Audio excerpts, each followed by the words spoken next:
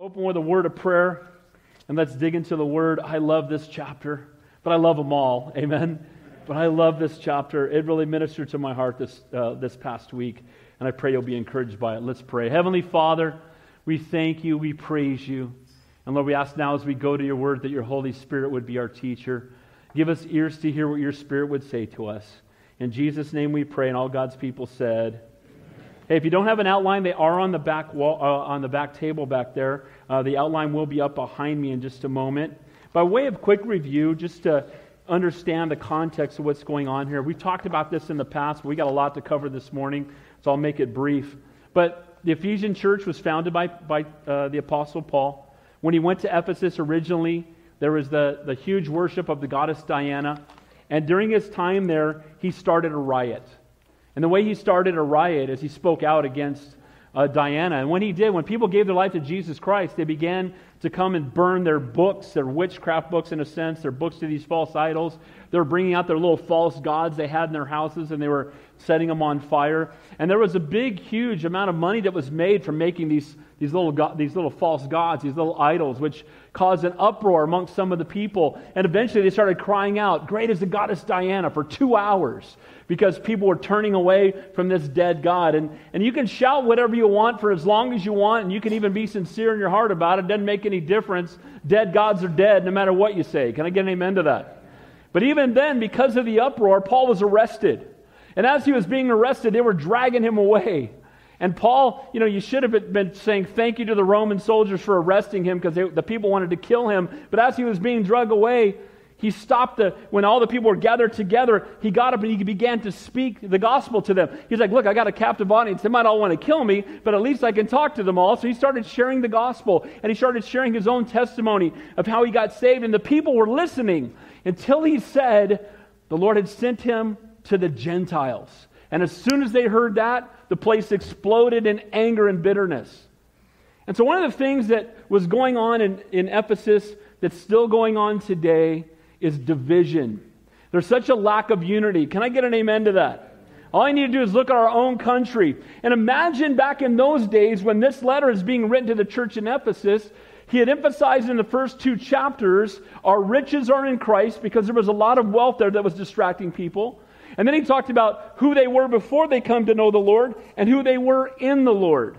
And so it was a reminder to them, but I want to set the tone of kind of what's happening in those days and what the Lord had done and how powerful it really is. Because in those days, and we'll see it in this morning's text, the Jews hated the Gentiles. They referred to them as dogs, and not like your puppy at home. If you've ever been to places in third world countries where dogs are scavengers on the street, and they're really filthy, they carry disease. And that's kind of how they looked at the Gentiles. And that's why when Paul talked about what the Lord had done in his life and he mentioned the Gentiles, they lost their minds. Well, if you go to the Middle East today, is there unity over there? Can you imagine if a Christian got up or a Jewish person got up and said, "And the Lord came to minister to the Jews and the Palestinians"? You might have the same reaction that Paul got when he mentioned the Gentiles. Amen? But guys, as we've been seeing, there is unity in Christ. We're neither Jew nor Greek, slave nor free, barbarian nor Scythian. We're all one in Christ. Now that's talking about our way of salvation, who we are in the Lord. And see, the sad part is that nothing else can unify us, only Christ can. And that's my prayer for our nation. We are so divided politically. Can I get an amen to that? It's so extreme on both ends. There's really almost no one in the middle. But you know who can restore that? Jesus Christ. And we need revival in our nation. Amen? And we need God to do a great and an awesome work. So as we come to chapter 3, again, we've seen the city of great wealth, a lot of sexual immorality. We're seeing how the church is being impacted. He reminds them of their riches in Christ. He reminds them of what who they were before they came to know the Lord and who they are now in the Lord. And then that brings us to chapter 3. If you've got your outline, grab it. Go through this quickly because we've got a lot to look at this morning. We saw last week that they were brought near by the blood. If you guys remember that, grab the CD. If you were not here, you can go online and watch it. Because, nothing brings us near to Christ near to the Father but the blood of Christ. Amen? You can't get there by good works. You can't get there by going to church. You can't get there by being a good person. They were brought near by the blood. So then when we get to this chapter, I titled it The Mystery of Grace. And the word mystery there doesn't mean it's a mysterious thing. It just means a truth that was once hidden that is now understood. So the mystery of grace. First of all, we're going to see that we are in the age of grace. There's dispensations of ways that God reached out to people. We'll talk about those briefly. I'm not going to be able to give it the Terry's time that he does on dispensation. But I'm going to be able to at least give you a brief overview of what dispensationalism is, what the dispensations are, and why we need grace. Can I get an amen to that? So we will look at that. Then we're going to see the unity of grace. How the grace of God brings people who have nothing in common and draws them together because we get adopted into the same family. We're fellow heirs. When we have Jesus in common, we have everything in common. Amen? And that's my heart as we're moving to this new building. By the way, we're going to give you more opportunities to serve because there's going to be more setup and more things we have to do for children's ministry. And a lot of people say, what can I do in the church? We're going to give you some opportunities to do that. But it's also going to be a blessing because we're going to have a greater opportunity to minister to our children's ministry, most importantly. But also, the sanctuary will seat about 500. So as the church grows, we'll have room to grow. But there's unity in Christ. So we're in the age of grace. And then we're going to see how grace unifies us. Then we're going to see the gift of grace. Grace truly is a gift. Can I get an amen to that? Grace is something we don't deserve. It was freely given by God. And then we'll see the witness of grace. It's ministry, wisdom, boldness, access to God, confidence in Him, faith, and the ability to endure suffering. And then finally at the end, we're going to see Apostle Paul's prayer. And his prayer is for believers in light of God's grace. Guys, when we pray, we ought to pray with the realization of what Christ has done. He tore down the wall, joining Jew and Greek, one in Christ. Again, we're all one in the Lord, providing access to God the Father. You know what? People would be really excited. Maybe there's somebody that you would really love to meet. And if someone told you that this person that you would love to meet would have dinner with you, but you have to fly halfway around the world to do it, you have to pay for a ticket to get there, a lot of us would just do it. Whether it's an athlete or a biblical, somebody that you know that you admire for who they are spiritually, or whoever it might be. And some of us would travel great distance to spend an hour with somebody. You know what's amazing? We can come and talk to God anywhere and anytime. Amen? We have access to Almighty God. And we don't have to get on a plane, and it doesn't cost us any money because Jesus Christ paid the price on Calvary. Amen? And we can enter into His presence. We have access to Almighty God by His grace. So what should that do, knowing that the wall's been torn down and we have access to the Lord? It should drive us to our knees. The Bible says, Jesus said, you shall make my Father's house a house of prayer. And if we want to see God move, we need to pray. Can I get an amen to that? And then finally, to truly understand God's love, we must come to the cross. Do you know His love? The cross has 4 points. And we're going to see in the very end of this text that God's love is wide enough to include every person. Did Jesus die for everyone? What's the answer? Did He desire that none should perish, no, not one? What's the answer? Amen. It's not only wide enough for every person, it's long enough that it will last for all eternity. Isn't it good to know that if you've given your life to Jesus Christ, you are saved for now and evermore, and soon you will be in the presence of Almighty God forever and ever and ever. Amen. And eternity is a long time. We're going to be dead a lot longer than we're alive. Can I get an amen to that? This is but a vapor of time. But the love of God is not only wide enough and long enough, it's deep enough to reach the worst sinner. There's no one beyond salvation. I don't know if it's true, but some said that Jeffrey Dahmer got saved right before he was killed in prison. I hope that's true. I have some people say, that guy was vile. Yeah, he was. That guy was a pervert. He was a monster. That guy was a monster. I can't believe God would save him. I'm glad that He saves monsters because that means He can save me. And I'm thankful that where sin abounds, grace abounds much more. So God's love is wide enough, it's long enough, it's deep enough, and it's high enough to take us to heaven. And by the way, heaven's better. Can I get an amen to that? I cannot wait to see my Savior face to face. Absent from the body, present with the Lord. We close our eyes on earth, we open them up in glory. I'm so thankful for that. So let's begin there looking at the mystery of grace. Why is grace so important?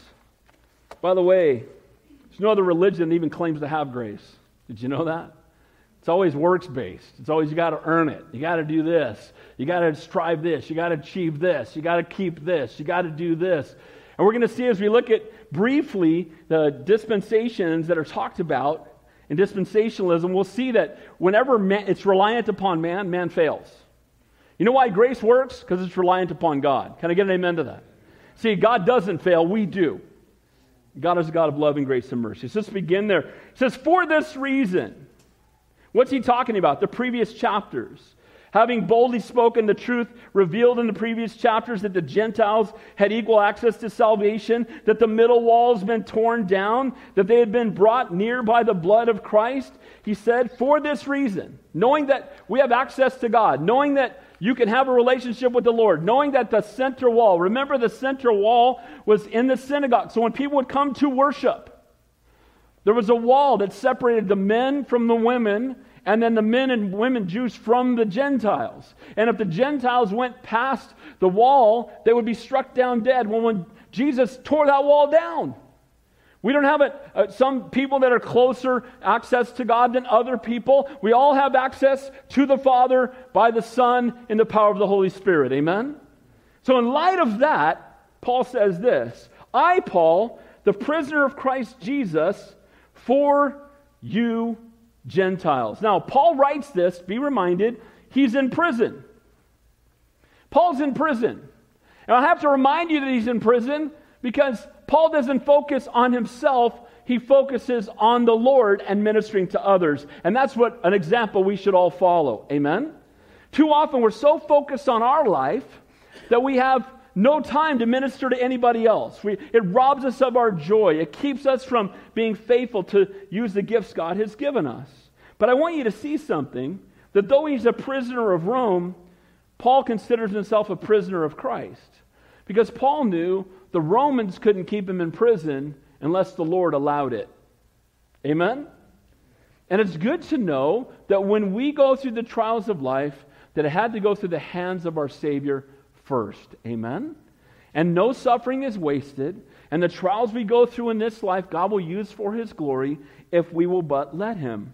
So he sees himself not as a prisoner of Rome, but a prisoner of Christ. Now he's under house arrest in this case, where he's able to move around under supervision of soldiers. And at night he would be chained to a soldier so he wouldn't escape prior to his trial. But he knew that Jesus was the Lord of his life, not the Roman government. So if he was a prisoner, he's a prisoner of Christ. It was the Lord who had control over his life, and it was the Lord alone that he was bound to. So too, we don't work for our boss, we work for Jesus. Amen? Everything we do for the Lord. I want to be a better husband. I want to be a husband unto Jesus for my wife. Does that make sense? I want to do my job at work. Most of you know I have a full-time job. I want to do my job at work in a way that brings glory and honor to Jesus Christ. Guys, we want to represent Jesus in our neighborhood. We want to represent Jesus. I was out at the jail yesterday visiting with one of my sons. Most of you know one of my sons is in jail. Relapsed on drugs. He's in jail. And I went to visit my son, and I'm wearing a Christian t-shirt. And as I'm walking out, a mom comes walking out, and a grandmother comes walking out, asking me, their son had just been put in jail, and they were torn up. And we had a divine appointment, and we prayed together, and we ministered to each other. Guys, we want to, everywhere we go, we want to represent Christ. Can I get an amen to that? And we're bound to Him, not to this world. This is passing away. It's all going to burn. Can I get an amen to that? And we're going to know the Lord forever. And so everything we do, and so for Paul, he's a missionary. He could have said, I planted churches. I'm in jail now. I can't plant churches. I'm glad God put him in jail. We wouldn't have the letters maybe. Can I get an amen to that? He wrote 4 letters in jail. God had to slow that brother down so he could sit down and write the letters that are in the Word of God. And you know what? Because he was bound, we're blessed. Amen? Because he was bound. We're reading this letter this morning. And again, we know the Holy Spirit wrote it through Paul's hand, but praise the Lord for it. Again, I love that again, for Jesus, everything we do, we are bound to Him. But notice he says there, for you, what? Gentiles. Because of the efforts to bring the gospel to the Gentiles, this is why Paul was thrown in prison. Now, I mentioned this last week. He was falsely accused. He brought an offering. If you guys remember this, when we were going through Acts and other books, he brought an offering to the Jewish believers. But in doing so, he was falsely accused that he brought a Gentile into the place that was only for the Jews. It didn't even happen. It's not even true, but he was falsely accused. So what he's saying here is, I've been thrown in prison because I dare to bring the gospel to the Gentiles. Because there's a group of people that refer the Gentiles as beyond salvation. There's a group of people that look at the Gentiles like some people look at the Palestinians today. Amen? They're ISIS in their mind, right? I mean, they look at them as somebody that's so vile and so wicked. And here's the reality. Some of those people had been oppressive to the Jewish people. Can I get an amen to that? So there's a reason, actually a valid reason to some extent as to why they see them with hatred in some cases. But God tears down that wall, doesn't He? And He brings us all together, one in Christ. And so here we are, and again, when He mentioned Gentiles in Ephesus before, the place lost their minds. And now He's writing this letter to them saying, I'm in jail because of the ministry to the Gentiles. Now, I don't have a lot of time, but I love that Paul, if anybody should be ministering to the Jews from my perspective, it would be Paul. Because Paul was the Jew of Jews. You remember the Sanhedrin. He was the guy tracking down Christians when he was Saul of Tarsus and persecuting. He held the coats while they stoned Stephen to death. This guy was the anti-Christian. And then he came to know Christ. But he had this, he had studied at the feet of Gamaliel. He was a man of great knowledge. He was a very religious man. And then the Lord took him and had him go to the Gentile dogs. And He brings Peter, who's a fisherman, who's uneducated, and sends him to the Jews. You know why? Because it's not about our ability. It's about what God can do even through people like us. Amen? He sends someone that doesn't make any sense. And isn't it good to know that means that God can use you and God can use me when it doesn't even make any sense? Because, guys, it has nothing to do with us and everything to do with the one who's in us. Guys, here's the reality. Let me just say this. Every once in a while, I'll have people make suggestions and tell me different things we need to do here, and it's okay. And their suggestions often are very physically focused. Hey, we need to do this different in worship. Hey, we need to do this different with this. Hey, we need to do this different with that. Let me just tell you something. Here's what we need to do different. We need to make sure that everything that happens in this fellowship is being done in the power of the Holy Spirit. That nothing is done based on anybody's ability or anybody's talents or anybody's fleshly things. We don't need more charismatic speakers. We don't necessarily need, more gifted musicians. You know what? I love that we have Spirit-filled musicians. Can I get an amen to that? They're worshiping the Lord and we enter with them. Amen? We have Spirit-filled people teaching our children. Guys, I want everything to be done in the power of the Holy Spirit. I'd rather have a guy up here who knows one song, who knows Jesus, and he's beating the death out of his guitar, than having a major 700-piece band that's hired that doesn't know Jesus. We want to do everything in the power of the Holy Spirit. And that's my heart. That's what's been stirring up in me. As we go to this new synagogue, when we show up, the Holy Spirit's showing up. And He's going to take residence in that building. And I pray that God's going to be glorified. And boy, do I want to see Rabbi Ron and everybody else in there get saved. Amen. And you know what? They invited us into their house. And so unity comes in Christ. And we need to do everything in the power of the Holy Spirit. And here's the Apostle Paul. I'm in jail because I'm ministering to the Gentiles. And if they ever outlaw ministering the gospel, I'll be in jail too. And I've done prison ministry in the past. And I can do it from the inside. Can I get an amen? So here's the exhortation as Paul's encouraging them. As a prisoner of Christ, the Lord has me here. And I'm writing to encourage you and to exhort you. And then he says, look at verse 2. If indeed you've heard of the dispensation of grace of God, which is given to me for you. The dispensation of grace. I wasn't even going to try to tackle this, but I'm going to take just a moment. I'll do it in a moment. But dispensation means God's plan for a certain place at a certain time. God created it's the dispensation, the pouring out, the giving of God's grace. God's now deals with man according to the dispensation of grace. Now, it wasn't always this way. Now, it always pointed to grace, and God always knew what He was doing. But when there are, depending on who you talk to, there's 7, 8, 9 dispensations of time. And let me just give you real briefly what most dispensationalists believe. First of all, there was a dispensation of innocence. In the garden, Adam and Eve, were they innocent? What's the answer? Yes. Were they without sin? Completely without sin. And yet they only had one thing they were told not to do. And they walked in the cool of the day, and they had intimate fellowship with the Lord. They could talk to God like I'm talking to you. That nothing on the planet died. Everything was perfect. They were living in paradise. Just don't eat of that tree. And we don't know how long it lasted, but I don't think very long. And they took of the tree, saw, took, ate, and now they were in sin. That sin separated them from God. Some people will say, well, I would follow God if I'm born with a sin nature. That doesn't seem fair. If you didn't have a sin nature at birth, you'd have sinned anyway. Adam and Eve are the proof. Can I get an amen to that? But we want to go back, and people want to say, well, if I was in it, you're a sinner like the rest of us. Get over yourself. Amen. And by the way, the fact that you think you wouldn't sin proves you're prideful, and that's sin anyway. Amen. So it went from the sin of innocence to the dispensation of innocence to the dispensation of conscience. And what this means, this lasted approximately 1,650 years from the fall of man to the flood, where men operated in their own conscience in a sense. There was inward conviction to some level. We know that Enoch walked with God during that time, and God drew him up into heaven. But guess what? Man operating in his own best efforts, using his own conscience as his guide, which I do believe the Holy Spirit has some impact in that. But here they are. Guess what? They failed miserably. So much so that what did God do? He flooded the earth. They were so wicked and so perverse, and everyone was doing what was right in his own eyes, that he wiped out the entire planet. He took Enoch into heaven, and Noah and his family were the only ones that survived. Well, this is what I am operating according to my own conscience. As long as I operate according to my own conscience, you'll crash and burn all over the highway. Can I get an amen to that? Your conscience is contrary to the Word of God and the will of God. Amen? That's why we need the Spirit of God dwelling within us. So it went from the age of dispensation of innocence to the dispensation of conscience to the dispensation of government. This lasted about 425 years where men were governing themselves. But if you'll remember, that ended at the Tower of Babel.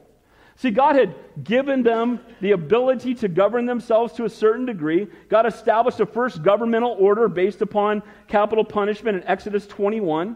And man decided to add to God's order by undertaking the first governmental building project, and it was the Tower of Babel. They wanted to build a tower to the sky to reach God. You know what? If that's the first time... One of the best examples of man trying through his own efforts to reach God through his own abilities. And what did God do at the Tower of Babel? What did he do? He confused them and separated them. That's where all the languages changed. That's where they were all sent to different parts of the world, because we cannot come to God through our own efforts, in our own strength. We can't do it. We can't earn it. How stupid is that to think I'm going to build a tower high enough to reach God? And yet, they are all together to try and do that. Well, it goes from that to the dispensation of promise. Again, this is from Abraham to Exodus. God made a promise. If I just had a promise, I know my life would be successful. I don't need God. I just need a vision. I need a vision. I need a promise for my life, and then I'll just follow it. I just need to read the right book. I just need the right vision. I just need the right promise for my life, and then I'll make it work. And we know that Abraham, by faith, believed God, and he was accounted righteous. But too often what happens is God gave people an opportunity, and they rejected him. Men were operating in their own strength. Men were continuing to try to do things in their own will. Abraham received just such a promise from God, told him that his posterity would number as the sand of the seashore and the stars in the heaven, and that he would live in a new land. But what happened? His descendants ended up in Egypt, breaking bricks in a blistering desert sun. Why? Because they rejected God. Because they turned over to a life of disobedience and rebellion to the Lord. So the dispensation of innocence to conscience to government to promise, and then came the law. And we know the law goes from Abraham, from the foundation of Israel all the way until Jesus came. But we know in the New Testament, it tells us that the law is a taskmaster that leads us to the cross. The law can't save us. Now, the law was God's way of giving them some direction on how to live a life that was pleasing unto Him, and that is still true to a certain degree today. But the law can't save you. All the feasts, all the festivals, all the sacrifices, all of it was pointing to Jesus. Amen? Every bit of it. Now, 613 laws the Jews must keep today. How are they doing? We can't keep 10 of them. Can I get an amen to that? And so the law can't save us. But see, innocence, if I was innocent and without sin, I would still blow it. Just using my conscience, I'm going to blow it. The government will never save you. Can I get an amen to that? The promise, if I just had a promise, if I just had a vision, if I just had direction, you'd blow it. Amen? And just give me the laws, I'll keep them. No, you won't. You'll fail. So guess what? Then comes the dispensation of grace. See, because innocence, conscience, government, promise, and the law were all dependent upon the faithfulness of man to respond. And man fails, and grace works because it isn't dependent upon man, it's dependent upon God. Does that make sense? I know that was a 3-minute, Terry's going to tear me up afterward that I wasn't detailed enough. I already know it. It's coming.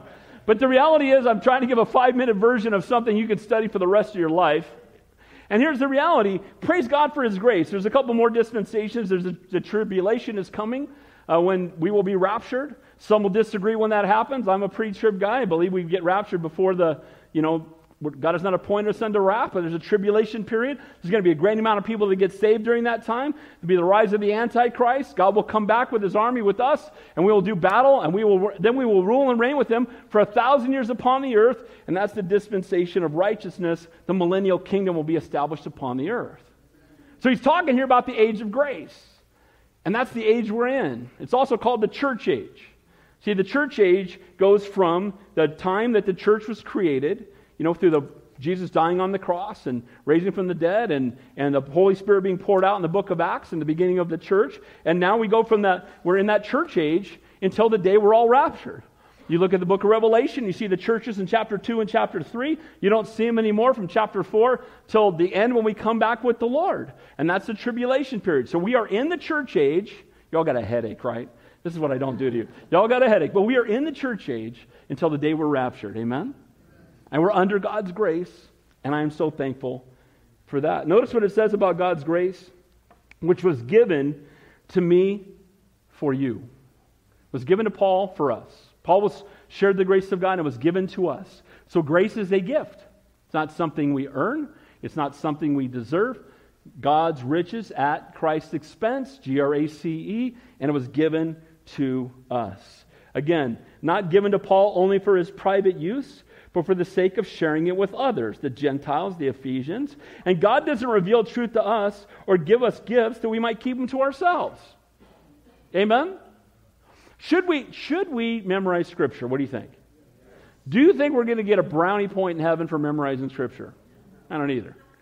Should we memorize it? Absolutely. But you know what? If you memorize the entire Bible and you sit at your house and contemplate your navel and the Bible for the rest of your life, I don't think there's any reward for that. Guys, we need to memorize it, and then we need to go apply it.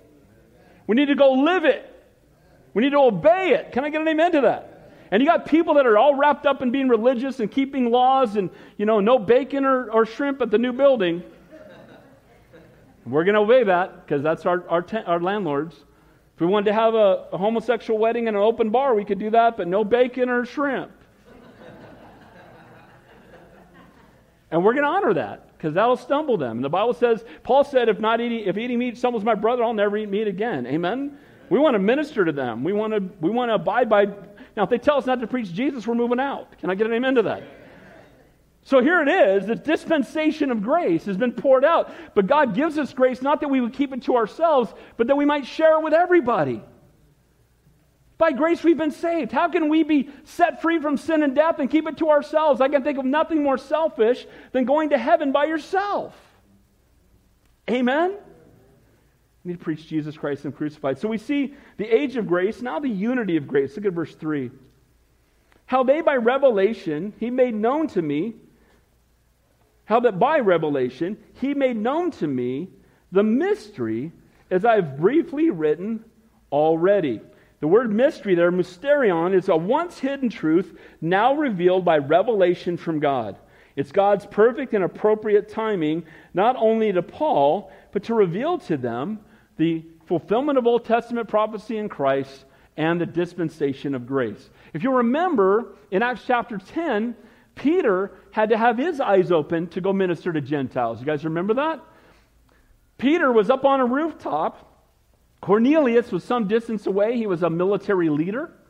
And the Lord moved upon his heart to go and get Peter to come back and share with him the truth, to better understand the truth of who Jesus is and what he did. And God prepares the person who's hungry for it, and he prepares the person to deliver it. The person that needs it is crying out, God, show me somebody, and you might be that somebody. Can I get an amen to that? That's why we need to pray for divine appointments. So Peter's up on the rooftop, and a sheet comes down in this vision with all the unclean animals he wasn't supposed to eat. And the Lord, he appears to him and says, rise, kill, and eat. And Peter says, not so, Lord. Never say not so, Lord, in the same sentence. Can I get an amen to that? If he's Lord, it's always yes, Lord. And he said, what? I have cleansed that no man call unclean.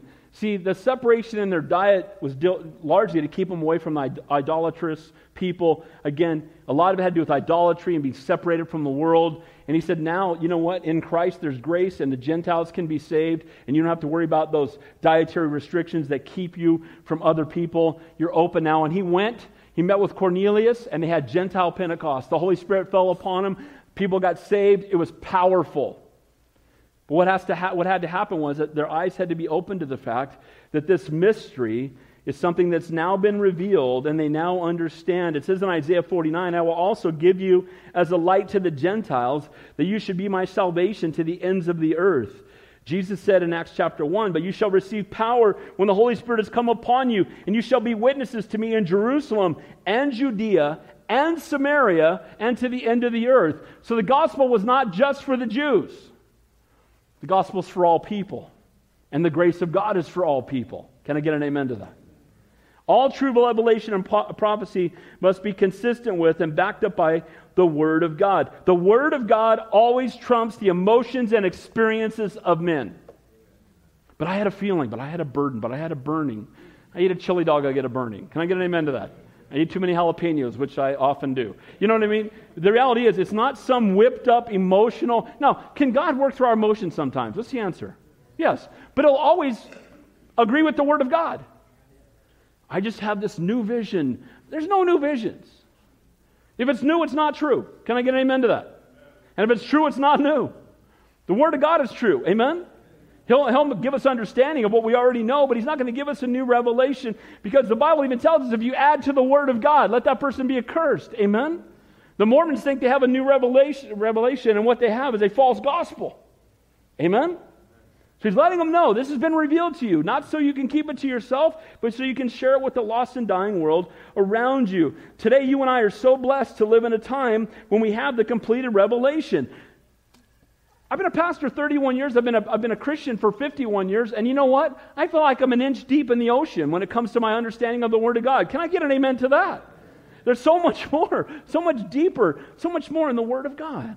Verse 4 and 5. By which, when you read, you may understand my knowledge in the mystery of Christ, which in other ages was not made known to the sons of men, and has now been revealed by the Spirit to His holy apostles and prophets. See, the mystery, the truth written about by the Apostle Paul, is the mystery of Christ. The person of Christ, the office of Christ, His grace, His work, what He came to do and to accomplish, again, in this now church age. See, when they were making sacrifices in the Old Covenant, they didn't fully understand they knew they were obeying God by doing it, and it was right. They were doing what God called them to do, and they were being obedient when they did it. Amen? But when they were being obedient and doing it, they didn't understand that lamb whose blood was being shed was pointing to the Lamb of God whose blood would be shed on the cross of Calvary. They didn't understand when they were observing the Passover feast and breaking the bread and wrapping it in linen and hiding it. It's a picture of Jesus' body being broken. He's striped and pierced, Him being put into the tomb, and everybody rejoicing when He raises from the dead. See, every feast, every festival, everything that they did was all pointing to Jesus. And that's why we don't sacrifice lambs anymore. Because the Lamb of God has taken away the sins of the world. Thank you, Jesus. Can I get an amen to that? And so that's who we are in Christ. And He's saying we're the most blessed of people because we understand. To previous generations, they didn't get it. They didn't understand what was coming. By the way, look around the world today. The Bible tells us in the last days, all the nations that will gather, read Ezekiel, read All these nations will come together and surround Israel to attack. Is that happening? The place is the size of New Jersey, and it's the focus of the entire known world. And you know what? The Bible told us that thousands of years ago. Because the Word of God is true. And we need to live every day in light of the Word of God. Can I encourage you? For every minute you spend on social media, spend 10 minutes in this. And you know what will happen? Your life will change. Can I get an amen to that? You won't be so uptight and angry and mad at, whatever anybody else is doing. And you'll focus on the Lord, and God will give you a love for people.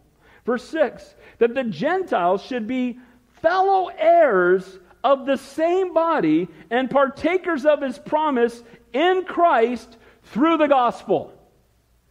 You got to understand, to Jewish ears, this was blasphemous. This would cause them to be angry. Are you kidding me? That'd be like telling a super conservative guy that they're going to be bound to Nancy Pelosi or something. There's this venom. And you can do the same thing the other way around, right? Tell Nancy Pelosi that God came for Donald Trump. Her head would explode. And this is the mentality. There's no unity. There's division. And He's saying, look, He came for all. And He came for the Gentiles. He came for the Jews. And He's unifying us. And it was all fulfilled in Jesus Christ. And we need to put away all the other labels. And this breaks my heart. The churches in America need to be more unified. Instead of pointing at each other and arguing about secondary issues, we ought to all gather together and reach the people for the kingdom of God. And let's quit trying to win arguments with unbelievers. Let's try to win them to the gospel. Let's love people. Amen? That's the exhortation. And He's letting them know, in Christ, we're in the same body. We're in the same body? You mean the Gentile dogs, we're in the same body? You mean we're knit together? Yeah, you're knit together. You got the same dad. Thank you, Lord. Amen? And that can happen. Even in the early church, you'd have churches made up largely of Jewish Jewish believers. And then you had Gentile believers. And now we do the same thing, don't we? You got people based on different nationalities, backgrounds, rich and poor, all having different churches. Guys, we're all one church. And we're all one in Christ. Amen? We all come to God the same way. There's no other way to God the Father except through Jesus Christ. You can't get there through the law. You can't get there by keeping the rules. You can't get there by being religious. There's no other way. There's no other hope. There's no other answer. It's Jesus Christ, Him crucified and risen from the dead. And that's the only way you're getting to heaven. Whether you're Jew or Greek, slave or free, barbarian or Scythian, male or female, it doesn't matter what your background is, rich or poor. We all come to Christ, to the Father, the same way through Jesus Christ. And guys, we can't lose track of that. Can you imagine what an awesome message that is to the Gentiles to know that the outer court, it's been torn down. You're no longer on the outside when it comes to God. You can come near. Isn't it good for all of us to know that God is not far away, that we can come near? Amen? So point number 2, the unity of grace, that Jews and Gentiles are fellow heirs, once divided mortal enemies, now one in Christ. The gift of grace. We may not finish this. That's okay. That's why verse by verse is amazing, because we'll pick up where we left off. But he says here, of which I became a minister according to the gift of grace of God given to me by the effective working of His, what's the word there? I'll give you one guess what that word is in the original language. Dunamis. People pay attention. God bless you guys. The word dunamis there is where we get the word dynamic, right, or dynamite. And it's the power of God. Without the power of the Holy Spirit, we can do nothing. And the Apostle Paul is making it very clear here that he says, the grace was given to me by the effective working of His power. See, Paul was a Jew of Jews. Paul was a man who trusted in the law as much or more than anybody on the planet. And now he's a man who walks in grace. And how is that possible? Only by the Holy Spirit. Only by the power of God opening the eyes of the lost to see the truth. Amen? And praise God for it. So guys, when we share our faith, it isn't a better method. And we should be prepared to share the hope that lies within us. But it's not a better method or a better argument or me being more intellectual. You know what it is? It's the power of the Holy Spirit transforming somebody's life. It's the power of the Holy Spirit taking the scales from their eyes that they might see the truth. Now we need to study to show ourselves approved, workmen who need not be ashamed, rightly dividing the word of truth. We need to know what the Bible says. But guys, if someone turns away from the Lord, it's not because your argument isn't good enough. It's because they're rejecting the Holy Spirit. Can I get an amen to that? And so it's the power of God, it's the Spirit of God that transforms people from darkness into light. So Paul was a minister not according to his good works, not according to his natural abilities, not according to his great knowledge, but by God's grace. Any of us being used by the Lord isn't because we're smart, it's because God's great. Amen? It's not by our good works. I did so many good works that God can't help but use me. No, it's the power of God. It's the Spirit of God who transforms us and makes us usable. The word working there means it's the word for energy, and the word power there, as we talked about, is dunamis. The Holy Spirit gives believers the energy and the power to fulfill the calling God has placed upon our lives. Guys, when you're called to do something, God will, if He calls you, He'll equip you. Amen? If God calls you, He'll strengthen you. I don't want to talk about this a lot, but for 20-something years, I never slept on Saturday night. Because I had a full-time job and I had 4 kids at home, and I didn't want to sacrifice my kids on the altar of ministry. My dad was a pastor and had a full-time job, and he never had time to make it to my games. I understand it. He's in heaven. I'm not bitter one bit. But I didn't want to be that guy. So for that to happen, that meant on Saturdays, I would be with my family till dinner, and then I would go to the church office and I would study all night till about 8 in the morning, go home and take a shower and come and teach. For 21 years. You know what gives you the strength to do that? Amen? Not me. People go, how do you... And people say, I feel sorry for you. You were up all night. I go, I was hanging out with Jesus. You were sleeping. You tell me who got ripped off. But the point I'm making is, when God calls you, God strengthens you. God equips you. God gives you the energy and the power to do what He's called you to do. And you know what? That means He gets all the glory for it. Amen? Because He did it. And it's to His praise and His glory. So if God chooses to use us, we need to be pointing people only unto Him. It says there, now watch Paul. To me, who am less than the least of the saints, this grace was given, that I should preach among the Gentiles the unsearchable riches of Christ. Paul's a humble man. But Paul was not a humble man before he came to know Christ. Paul was a self-righteous man. Paul was an arrogant man. Paul was an angry man, a vindictive man. And Paul was a man that he was zealous, but he was zealous for not a full gospel. Amen? So he was zealous for a lie. And now Paul, having come to know Christ, he refers to himself as the least of the saints. By the way, as we watch Paul's life, as he gets closer to his death, he goes from the least of the saints to the chief of sinners. The closer he gets to the Lord, the more he recognizes his own failure. And guys, the closer we get to the Lord, we ought to become more humble, not more prideful. Can I get an amen to that? The closer we get to the Lord, the more we recognize our desperate need for Him, it ought to bring us to the end of ourselves. So if God blesses the fellowship and we move over there, to God be all the glory. Can I get an amen for that? It's not because we have a great plan or we did. By the way, we didn't even ask for that building. We're so thick, we're sitting over here. We didn't call nobody. God brought the Jewish people to ask us to move in. Can I get an amen to that? So to God be all the glory. Amen? And so Paul's making it clear that, he was the greatest enemy of the early church, and now he's an instrument that God uses. Some of you have people in your life that your hearts are broken for. And some of them have done evil things, and they're far away from God. Do you know that God can not only save them, but He can use them for His glory? And we need to pray for that, don't we? And so that test becomes a testimony. Amen? If you read the book Harvest about the beginning of the Calvary movement, if you read through there, almost all the pastors that started early on were drug addicts and gangbangers, and their lives were a train wreck. Then they got saved. And you know what? He takes the foolish things of the world to confound the wise. People would mock and say, well, Greg Laurie didn't go to seminary. Well, I guess that really impacted God not using him. Can I get an amen to that? The reality is, it's being available and being transformed by the power of the Holy Spirit. Amen? And that means that God can use me, and God can use you. Again, he goes in 1 Corinthians from least of the apostles to least of the saints here, and in 1 Timothy, chief of sinners. Paul, blown away that God would use him. He was humbled by God's grace, and he was content. The content of his message, well, what did he preach? So God called me to preach, but what did he tell him to preach? So what he says? He says there, the unsearchable riches of Christ. The unsearchable riches of Christ. Paul didn't preach philosophy, psychology, whatever. He preached the unsearchable riches of Christ. And guys, that's all we should ever preach. Can I get an amen to that? And by the way, they're unsearchable. The message of Paul's ministry was Jesus, Jesus, and some more Jesus. Amen?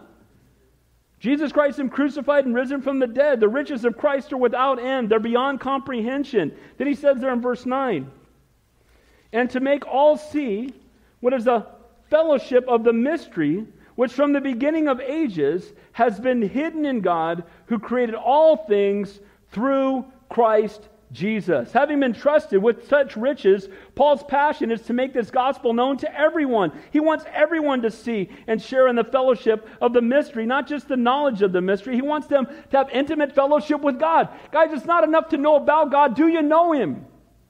Is Jesus Christ your best friend? Do you have intimate fellowship with the Lord? We should wake up every day in His presence. Can I get an amen to that? We have access to God. Our knees should be the first thing to hit the ground in the morning. We should spend time in prayer. Pray to be filled afresh with the Holy Spirit. Pray for divine appointments and opportunities to tell people about Jesus. And then go out and live your life sold out and set apart unto Him. Mindful of Him always. Praying without ceasing. Those are the men and women that God can use. Giving them an hour every, once a month. I'm glad you're here. If that's who you are, I'm glad you're here. But get past religion and have a relationship. Come to know Jesus as Lord, Savior, God, and King. Intimate fellowship. The veil's been torn. The wall's been broken down. And again, the truth was hidden in God is now revealed in Christ. Jesus said, if you've seen me, you've seen the Father. What's God like? Look at Jesus. Can I get an amen to that? And you know what? They got to get a glimpse of God when they see how we live. We're not God, but the Holy Spirit lives in us. Can I get an amen to that? And we should be different. And we should represent the Lord to a lost and a dying world. By the way, it says there that Jesus is the creator of all things. Jesus isn't created, He's creator. Can I get an amen? He created everything. Muhammad created nothing. Amen? Buddha created nothing. The 30 million gods of the Hindus created nothing. Buddha's going to bow to Jesus. Muhammad's going to bow to Jesus. And the 30 million gods that don't even exist can't bow from the Hindus. But you know what? Jesus Christ created everything. Jesus Christ always has been, always will be. Gives you a headache trying to understand that. And yet, as the Creator, He came to earth, took on humanity, and suffered and died in our place that we might have eternal life. Guys, we don't worship a created block of wood. We don't worship a false god that Satan is behind like Muhammad. Amen. Follow me or I'll kill you. That's Islam. Jesus says, follow me because I died for you. Those kind of different messages. And praise the Lord that He is the Creator. And He is in control. And the mystery is no longer hidden. The riches are available in Christ. I told you we weren't going to finish. Let's do verse 10. To the intent that now the manifold wisdom of God might be made known by the church to the principalities and powers in the heavenly places. This is amazing to me. The principalities and powers, who's that? Angels and demons. Do you know that we are teaching them? Do you know that they are blown away when they see what God does with knuckleheads like us? Do you know that they see it and they're blown away by it? Many believe that they had no full grasp of the resurrection until it happened. Again, they're angels, they're in heaven, and they know who God is, they know He's in control, they know He wins, they know He's faithful. But the plan on this planet, He doesn't speak through angels, He doesn't speak, from the sky, He speaks through us. Amen? And they get to see all the most gnarly testimonies happening right in front of their eyes. They get to see people who are so far from God walking with the Lord. And we testify. And we're an example to them. It's the wisdom of God that God chose to use us to educate the angels. Our calling is not only to proclaim truth in the physical world, but to exemplify the wisdom of God to the spiritual world. It says in 1 Timothy, the angels are studying us, no doubt that God would reside in people like us. They're blown away that God would use people like us. The Bible says in 1 Corinthians, we're a spectacle unto the world and unto angels. Isn't that amazing? Angels are watching, amen? The angels rejoice that when one person gets saved, it says all the angels in heaven rejoice. There's a party in heaven every time one person gets saved. Isn't that good? When you got saved, all the angels in heaven rejoiced. Learning about God's grace through the church. While Satan knows the Scriptures, he's not all-knowing, he's not all-powerful. Amen?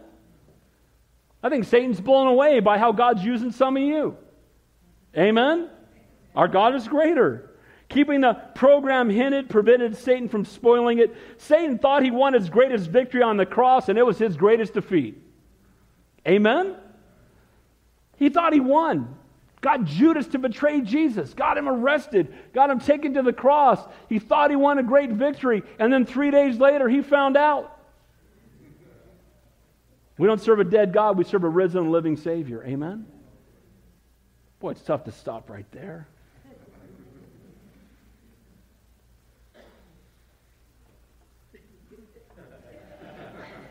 Verse 11. Let me at least finish this. According to the eternal purpose which He accomplished in Christ Jesus our Lord. The supreme purpose of the church is to glorify God and to point mankind to the only available bridge to God. We are to know Him and to make Him known. Why do we live and move and breathe? To know Him and to make Him known. Now, should we work hard? Yes. Should we do, amen. We're good citizens, yes. But that's all part of knowing Him and making Him known. Amen?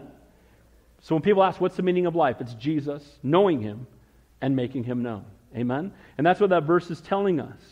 It says in Ephesians 1, in the dispensation of the fullness of time, He might gather together in one all things in Christ. Remember that in this text it says, in Him, in Christ, in Him, in Christ, in Him, in Christ, 39 times in this letter. Because guys, the answer is found in Christ. The hope is in Christ. Salvation is in Christ. The fact that we can go to heaven is in Christ. The power to live a holy life is in Christ, pouring out His Holy Spirit upon us. Can I get an amen to that? Guys, this is good stuff. We're going to heaven. Can I get an amen to that? I'm stopping right there. Verse 12 next week. Got to read the rest of the book. In Christ. Ministry in Christ. God's plan before the fall of Adam, that He would bring restoration always through Christ. Boy, it's an awkward place to stop, but I'm going to make you read ahead. So the mystery of grace. We are in the age of grace. Aren't you glad? Aren't you glad we're not dragging lambs down here and trying to figure out what it all means? Thank you, Lord. Just being obedient and hoping. I'm glad we know. We're the most blessed of all people. We have the completed revelation in our hands. Amen? So good. Not only that, we got more access to the gospel than anybody's ever had. We can listen to Christian radio. Amen? We got Bible commentaries. We have Bible colleges. We have Christian software. And we got all kinds of, but guys, access means nothing if we don't take it in and live it. So we're going to be the most accountable too. Amen? We're in the age of grace. There's unity in grace. We'll finish next week looking at the gift of grace, which is ministry and wisdom and boldness and access and confidence and the ability to endure suffering. Guys, we can't do it on our own, but we can do all things through Christ who strengthens us. Amen? Heavenly Father, we thank You, we praise You, we love You. I thank You for everyone's patience this morning. We thank You for Ephesians chapter 3 and all You're teaching us. And Lord, we're thankful that we're under grace. It's by grace we've been saved. We're thankful for that. It's by faith in You. And it's by the grace of the work of grace upon the work of the cross of Calvary by our Savior. And we're so thankful, Lord. We don't earn it. We don't deserve it. But You've poured out Your riches upon us anyway. And Lord, I just pray for anybody here today that doesn't know You, that today would be the day of salvation. If you're here today and you've never given your life to Jesus Christ, the Bible says if you confess Me before men, I'll confess You before My Father in heaven. If you deny Me before men, I'll deny You before My Father in heaven. I'm not asking you to join a church or an organization, but are you ready to surrender your life to the Lord and make a public profession that you know you're a sinner and you believe in your heart, you're willing to confess with your mouth that Jesus Christ is Lord? It's faith and belief that saves you.